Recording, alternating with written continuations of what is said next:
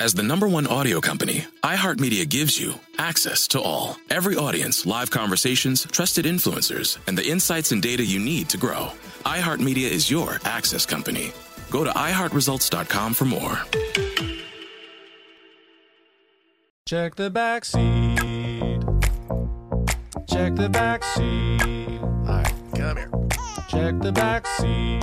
Gets in your head, right? Good. Because every year, dozens of children are forgotten in the backseat of a car by a parent or caregiver. All never thought it could happen to them. But with changes in routines, distractions, or a sleeping child, it can happen to anyone. Parked cars get hot, fast, and can be deadly. So get it in your head. Check the back seat. A message from NHTSA and the Ad Council. Hey, it's Zuko and Kayla from The Wake Up Call. Enjoy your podcast, but when you're done, don't forget about us. We have a radio show. We try to bring a smile to your face every morning. We also talk to some of the hottest country stars of today, and we like to share some good news with That's What I Like. Because Lord knows that's hard to find. When you're done podcasting your podcast, listen to us at 92.3 WCOL. Set your preset on your radio right now, and don't forget you can listen to us online on the iHeartRadio app. Building the Good Life with John Hope Bryant is brought to you by Prudential Financial. John, things are built in stages. I mean, we always said in our relationship with Hope, you know, what we said we wanted our goal to be. We weren't necessarily going to be the largest donor, but consistent with our purpose of our company now, which is to inspire and build better lives and communities, what we said is we wanted to be first. We wanted to be inspirational. We wanted to do things that people could follow. We wanted to be, I'd say, a pebble in a pond. You know, you said, no, I'd rather you be a boulder in a pond than a pebble. But right. that we do things that create ripples. Hi, this is John Hope Bryant, and this is Building the Good Life. I'm here with Bill Rogers, the chairman and chief executive officer of Truist. Truist is, last time I checked, 6th largest bank in America and growing. Bill Rogers comes with an incredible pedigree. He was, prior to this, president at Truist as a result of a merger. Before that, he was CEO of SunTrust Bank here in Atlanta, which is where I met him. Bill Rogers and I met in a quiet conference room. Well, I was talking, so it wasn't so quiet, with his predecessor CEO, Jim Wells, who was introducing us. And Bill didn't quite know what to make of the guy he was meeting. So he just sat there quiet and let me run my mouth and figured out to see if I was going to run myself into a ditch. And somehow these two odd fellows became very dear friends. And I really consider Bill today a brother from another mother. Bill's just a lot lighter, that's all. Bill, what was it? What did you see in that conference room, and why didn't you run for the hills with your feet on fire when you met? Well, John, thank you. Thank you for having me here. It's great to be with you, friend. And we've had a long relationship, which is fantastic. And you described sort of the beginning of that relationship. You know, part of it, and you've said this a lot, part of it, you come with someone's endorsement, right? So Jim Wells said, hey, I want you to meet this guy. So it sort of starts there. That's part of the, community that we live in, and the way that we have to build opportunities for each other is make those introductions. And then, John, I think, in fairness, all the conversation was always looking forward. It was never, it wasn't backward looking. It wasn't, I want to condemn you for doing this, or I want to criticize you for doing this, in banking, but I want to work with you on how we can do things moving forward.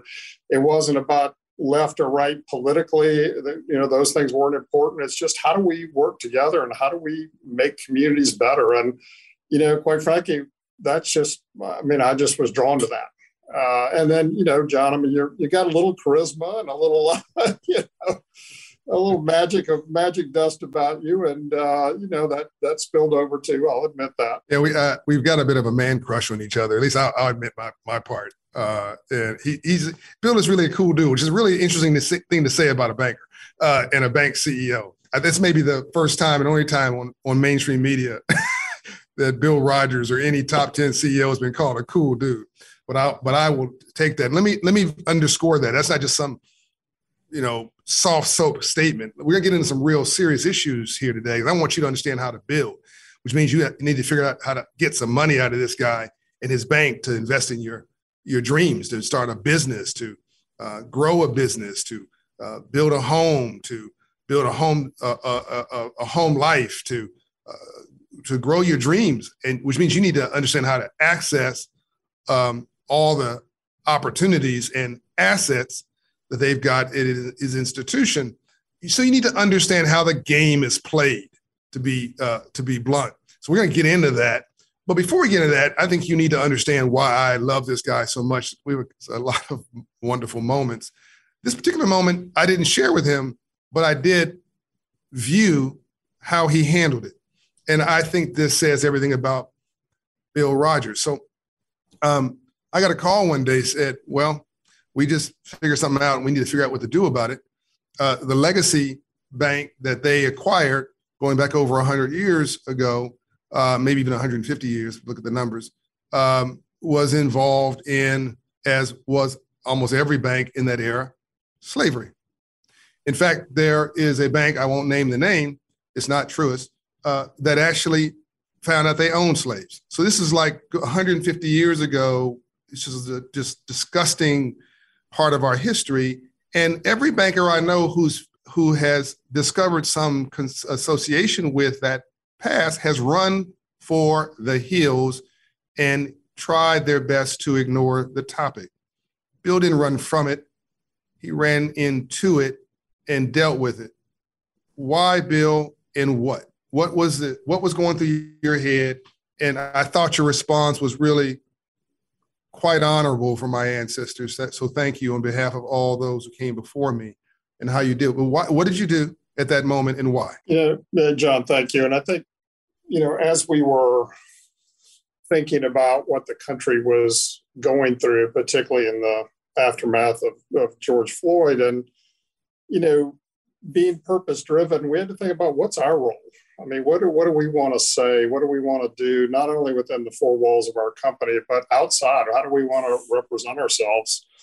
And being, two financial institutions that came together that were born in the South over 100 years ago, I mean, we sort of said, the place we've got to start, we have to acknowledge our history. The benefits that our company received, through the efforts of enslaved people is just irrefutable.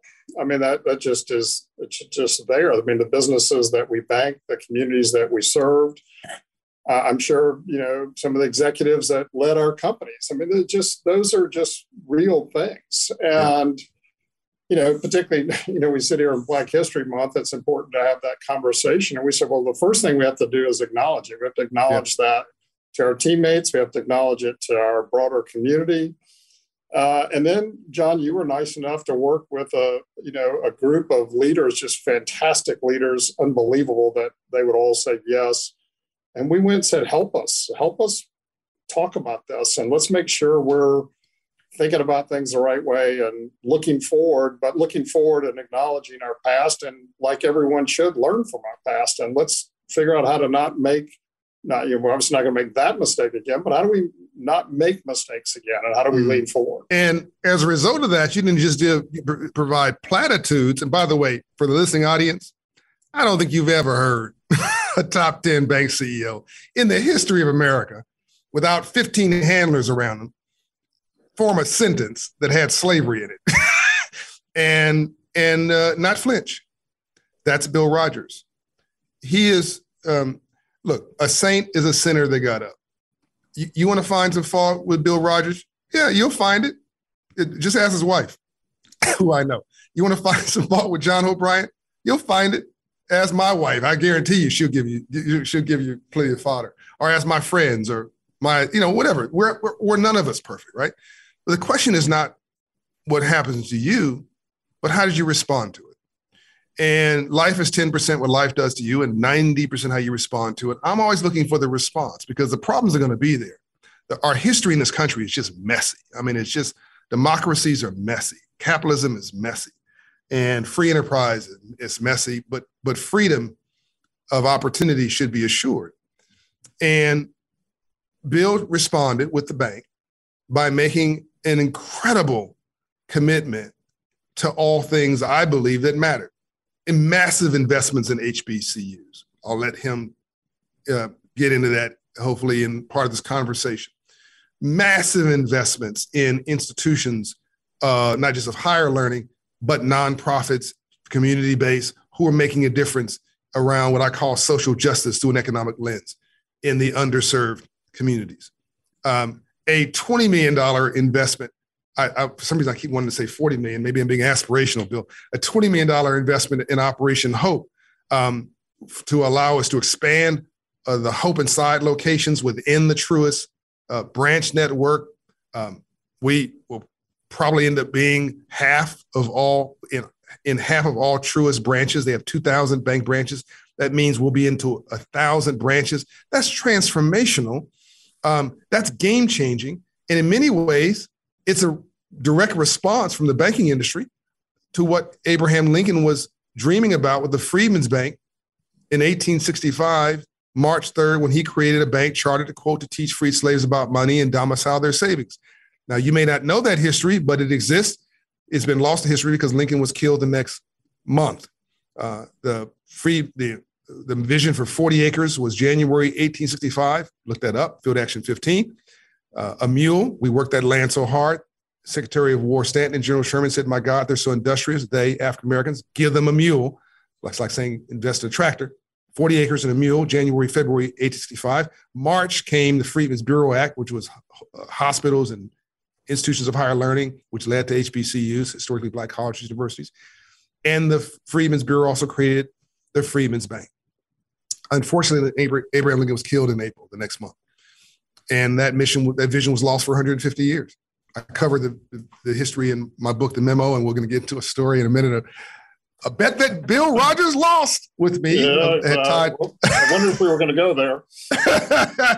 But just to finish this serious comment, they made this investment, just in my example, into the Hope Inside network, which is raising credit scores, getting people access to capital, letting people start businesses and become homeowners, people who look like me and others, to give them a hand up and not a handout. I believe in the James Brown version of affirmative action. Open the door, I'll get it myself. And then they invested also in the 1 Million Black Business Initiative, 1MBB, which is a lead commitment from Shopify at $130 million. They came behind it at Truist and said, let's create new Black business in America. So I think that this is the rainbow after the storm, at least as relates to how Truist has stood up. I want to see other banks follow Bill's lead. Now, Bill, you and I have had moments, one of which I don't know if you remember. I think you do, because I jabbed you about it about a month ago. I was in your office. You were the first to give me a shot at an institution, a major institution, putting Hope Inside in one of your bank branches. You told me initially not to ask you for money, let you control the budget. I thought you were being cheap, by the way, and to trust you. I trusted you. We put 5 or 10 locations in your office, and then we went from that to 25, and now we're looking at 1,000. So that bet was right. But I remember the first time I actually got some money out of you. I mean, some real money. $1 million. Do you remember that, Bill? I do, John. Yes. And I came in your office to get the check. Now, this is back, look, $1 million is always a lot of money. But this is when I had never seen $1 million check in my life.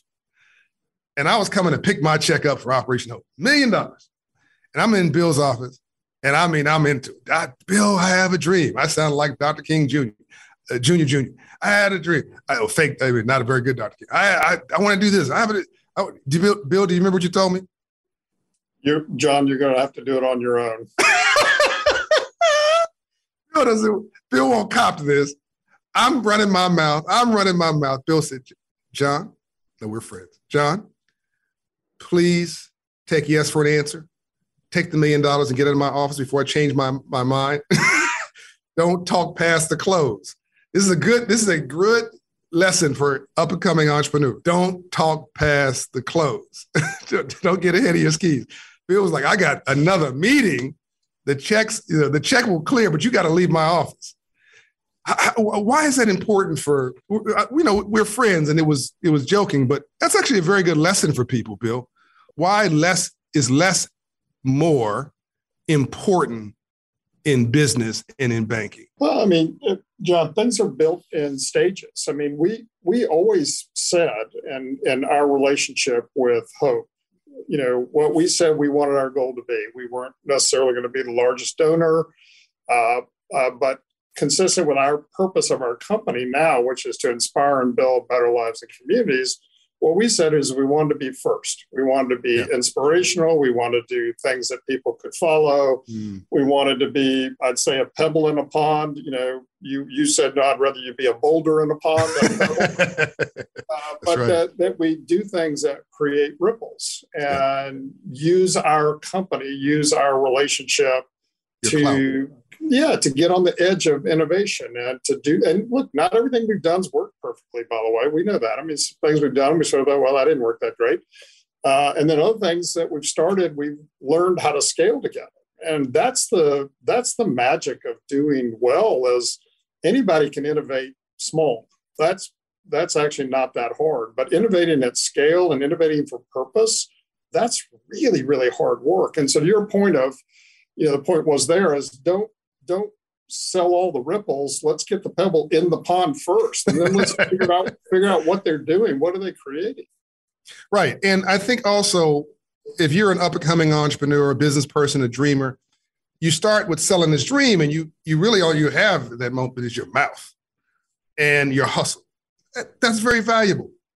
But when you're in front of a banker, you have to understand, they're like, if there's an end to this story, can we please start there? Right? Don't use 20 words when 2 will do. You're going to make the banker nervous. I'm serious. Like you keep talking, you will freak bankers out, because the entrepreneur is like going on fire, but the banker is conservative.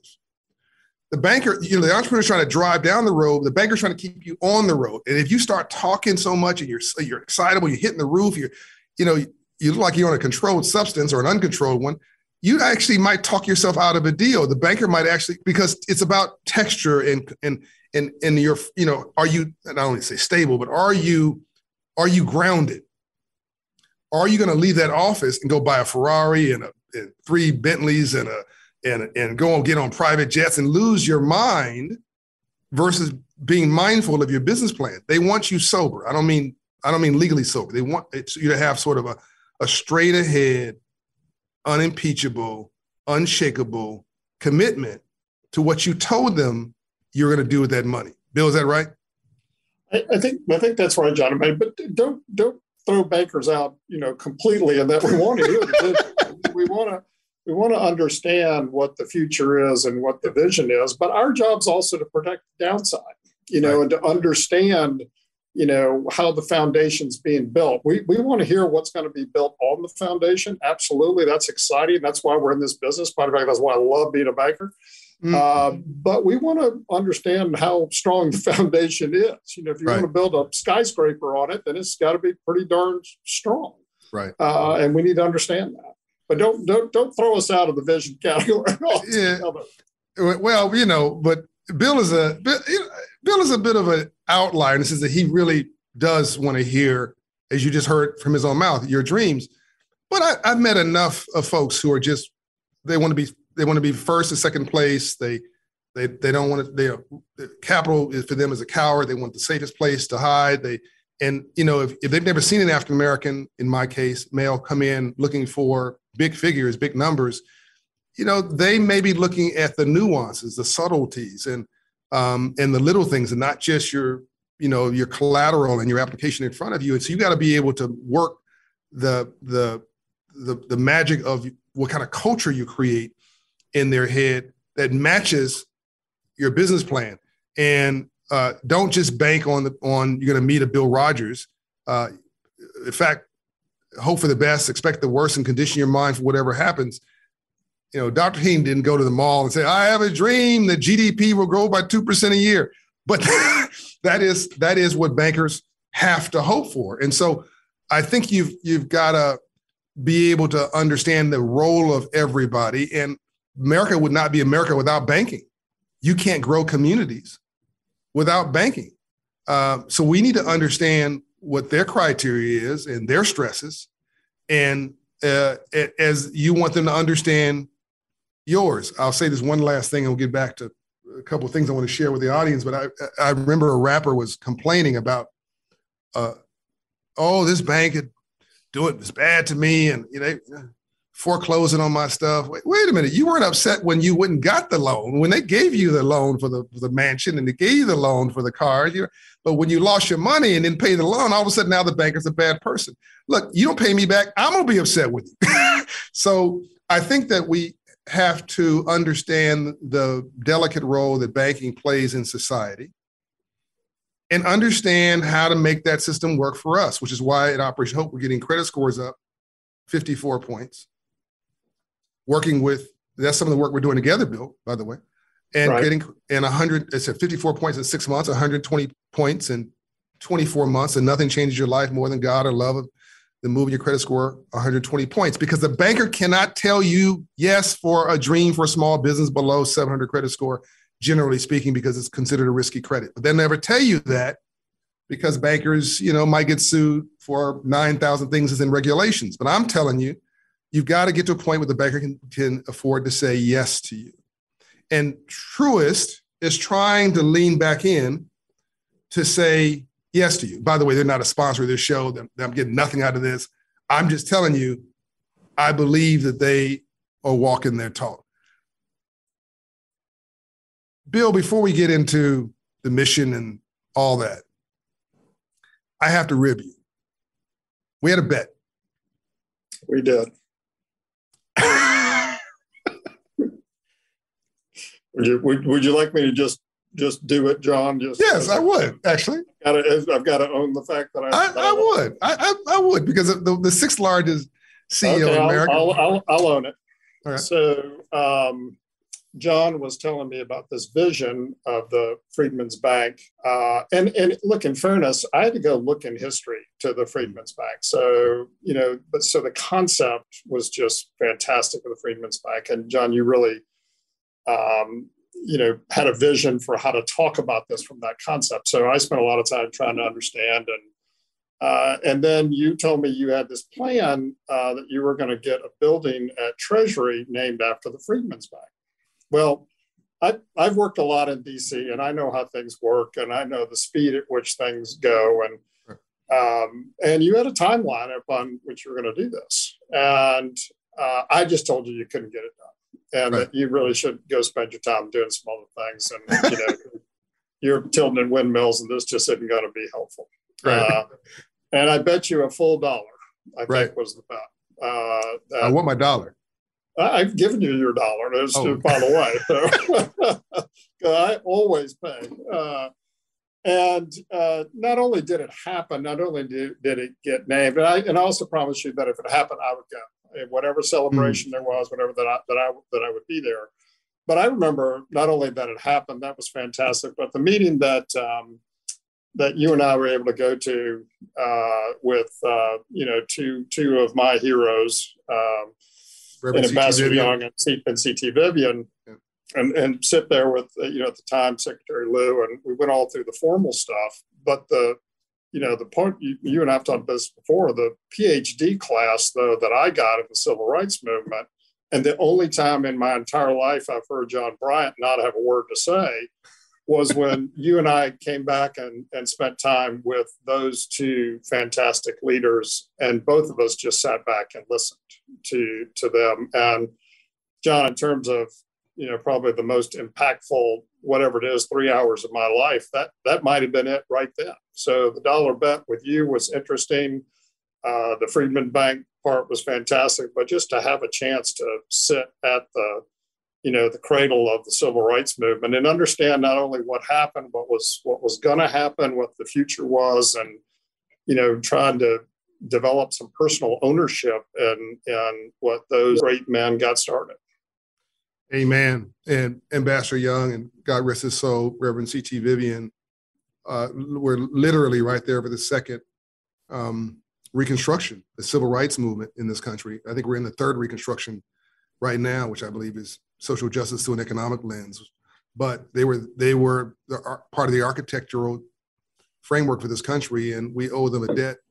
And thank you for recognizing their contribution, Bill. And what you just said, I think is instructive for listeners on building a family, raising children, because you didn't just pat me on the head and give me platitudes. You said what you believed. I don't think this is going to work. You're wasting your time. Love is not always patting somebody on the head and telling them what they want to hear. Now, you put more fuel in my belly to go get it done, by the way, by saying that. So you were actually helpful. But we have to understand that I'd much rather people respect me and learn to like me than like me and never respect me. And that's the role of a parent. Your kids may not like you. That's okay. They may not like what you're saying to them. That's okay. You're doing it for their best interest. You're giving them the tools they need to succeed in society. And Bill gave me good instructions on what he thought. And by the way, he was right on how Washington works. So I went into Washington knowing that all odds were against me and knowing I couldn't go through the front door, write letters and do a petition and all this stuff. I had to find another business plan to become the only person in American history to rename a building on the White House campus.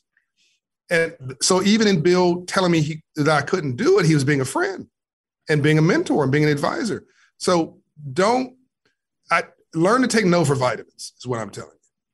But I also, John, told you I'd be there if you got it done. And you kept your commitment and you showed up. Right. And I got a free ride in the jet. Me and Ambassador Young and CT Vivian, we all had a wonderful time. Listen, a lot of what I think, Bill, your character comes from your parents, and if I remember right, your grandparents. So this perception that, oh, Bill is the CEO of this one of the largest banks in the world. He's wealthy. He's never had a problem in the world. That's just not true, isn't it? Right? But Bill, your grandfather was, I think, either a pharmacist or a shopkeeper in Atlanta. Is that right? Well, actually, John, in North Carolina. North Carolina. Okay. I grew up in Durham, and actually only knew one grandparent. My mother's parents passed before I was born, and my grandfather actually died when my father was 10. But I got to see, and John, you asked me about this. I'm not always comfortable talking about my own personal history because this is all about teams and not about one person. But when my father passed away a little while ago, and I got to looking through it, I knew the history, and I knew, how hard he'd worked, and having lost his father at 10 years old. But he gave me a picture album. And it just brought it home to me as I saw this, flipping through these pictures. And, before he passed away, he married when he was older. He was World War I veteran, very successful pharmacist. They were the local pharmacist. That was the big deal in town. And, all the pictures of beaches and parties and, trips. And then all of a sudden they just stopped and there wasn't another picture. And that was just an awakening that in your concept of building the good life, there wasn't planning, there wasn't financial planning, there wasn't buy-sell agreements, they didn't do insurance and all that stuff. So they went from living a really good life, a father and his two sisters, to they had nothing. My grandmother was a emergency room nurse and at the VA hospital, and they took in boarders and everybody got a job, and, life changed.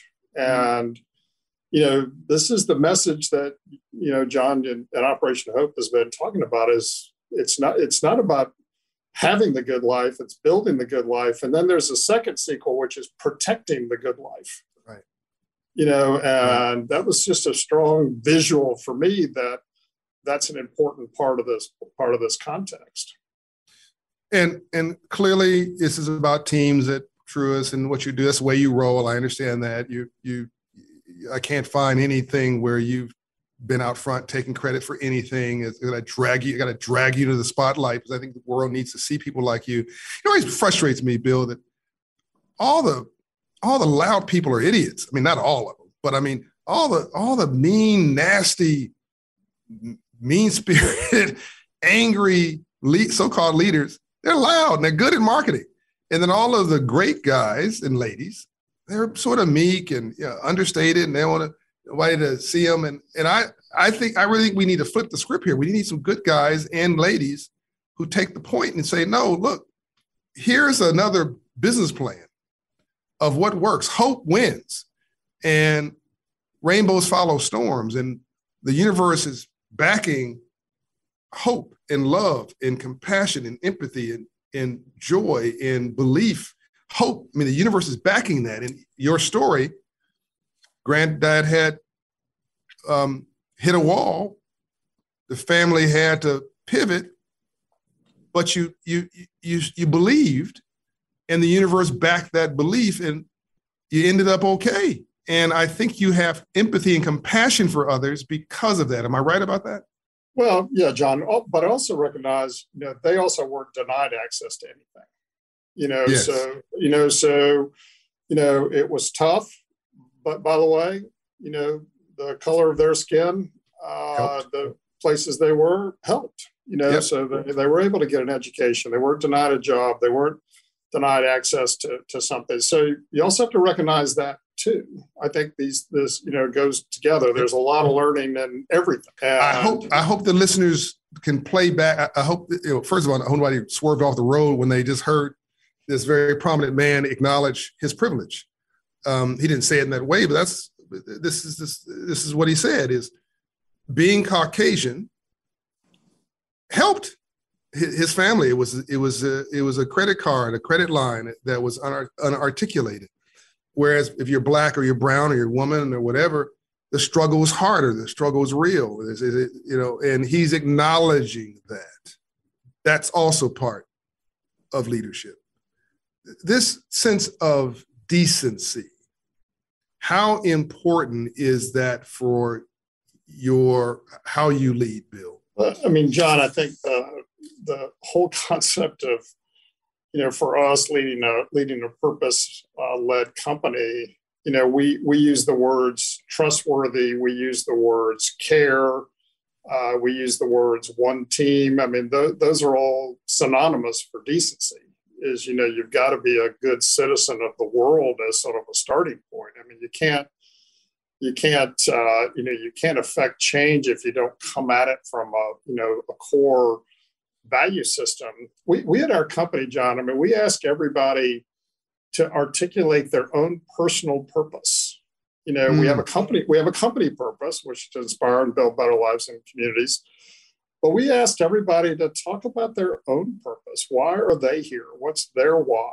What are they trying to accomplish? And you'll always find in the Venn diagrams, that overlap each other, there'll be a connection with your personal purpose and the company's purpose. That's when it really comes alive, or that's when the engine really starts going. But it's just it's equally important, we think, to everybody to recognize for us, we have 52,000 individuals. They all have a personal purpose, a why of some type. And for them to be able to share that with each other, share that with their teammates, share that with their clients, and then articulate how it fits in terms of what the overall company's trying to accomplish. I think that's when everybody realizes, the purpose of their work and the purpose of their lives. Yeah. And that's what matters at the end of the day, right? I mean, that's when the proverbial, obituary is written, we want it to be about the purpose of our lives, not the job that we did. And when they can come together, which we think we can accomplish at Truist, that's the magic for us.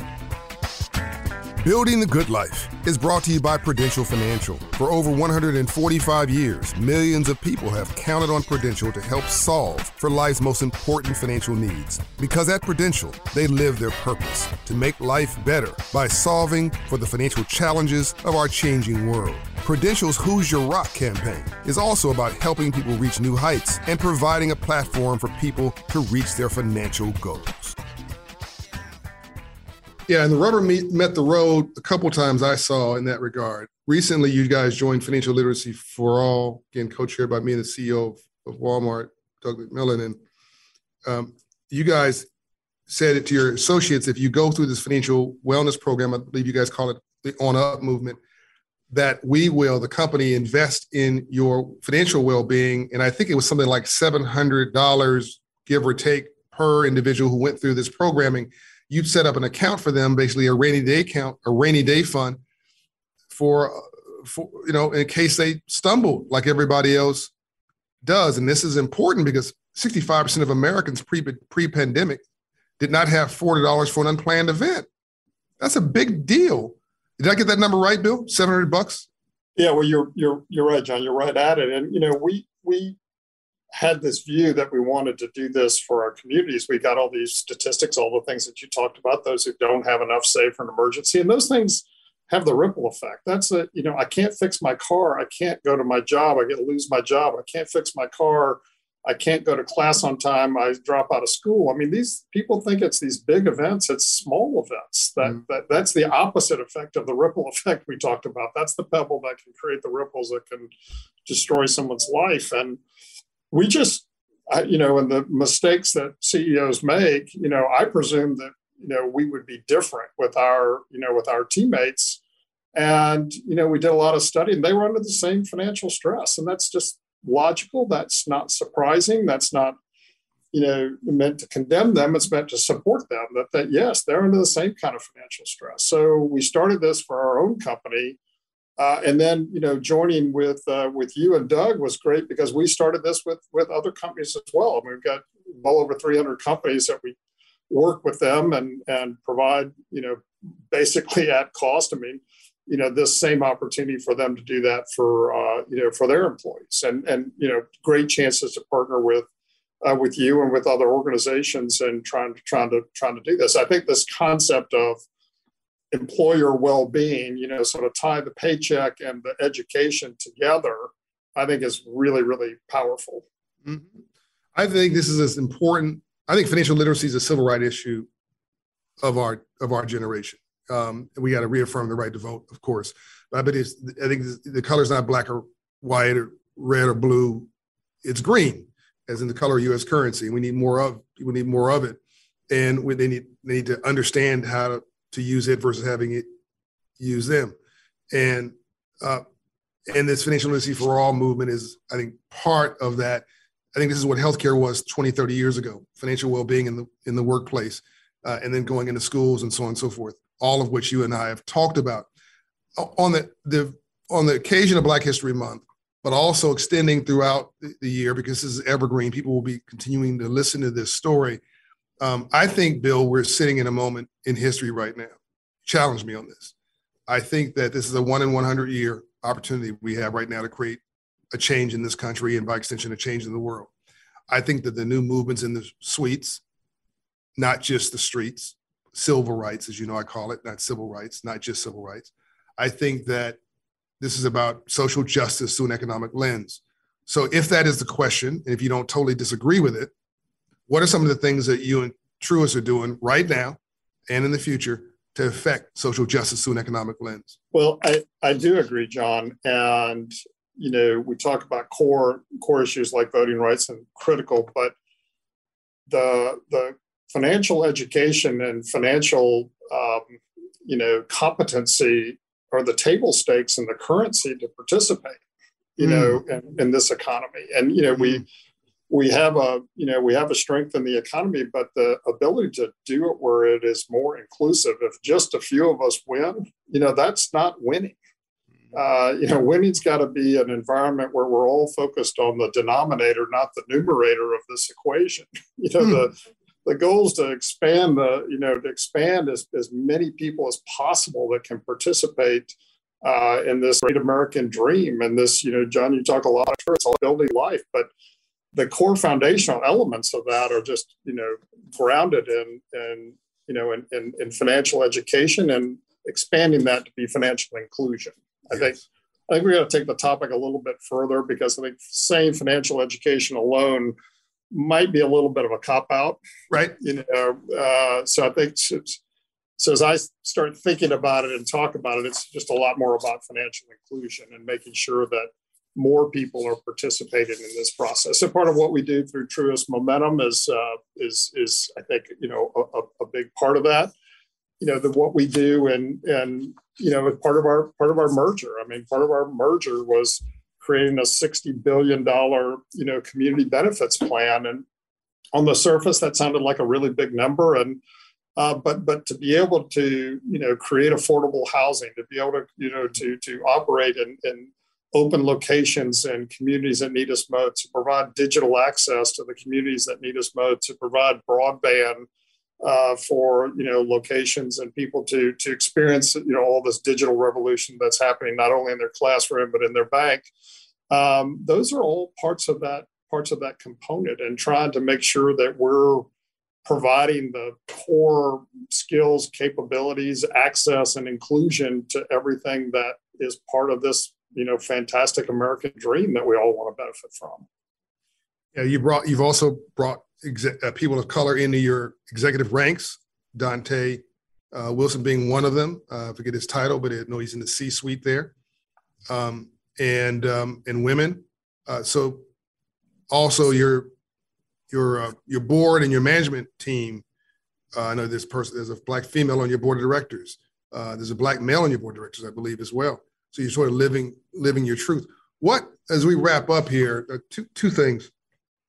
What do you want the audience to know, listeners to know, about what Truist is doing? And by the way, I was wrong on the name. I told you I thought this name stunk.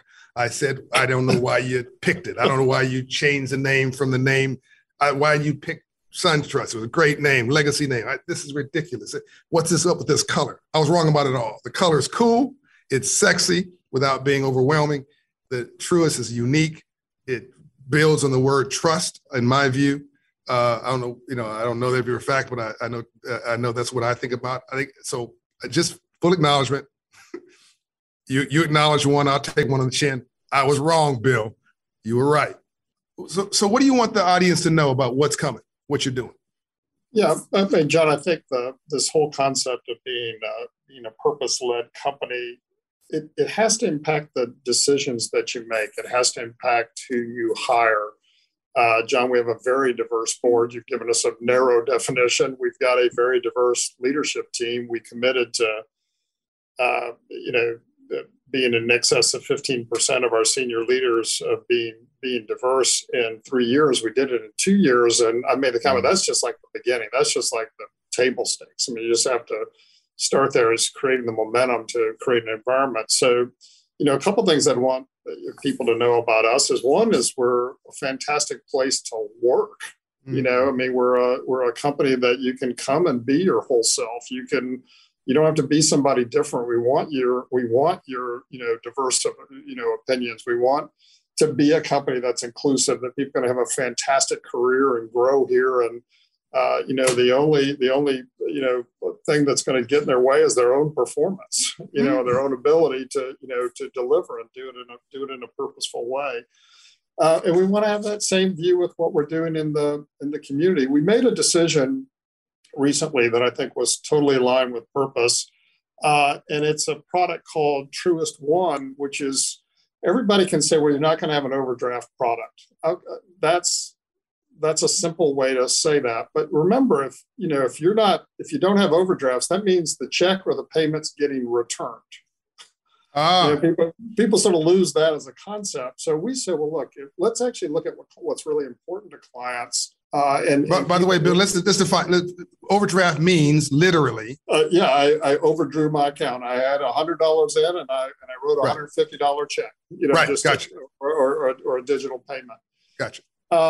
And so we sort of thought about, well, what, to our earlier concept, people are, on the cutting things close, and what's most important to them. So instead of saying just not overdraft fees, which we've said, this will save clients $300 million a year, which is fantastic over the course as all this gets underway.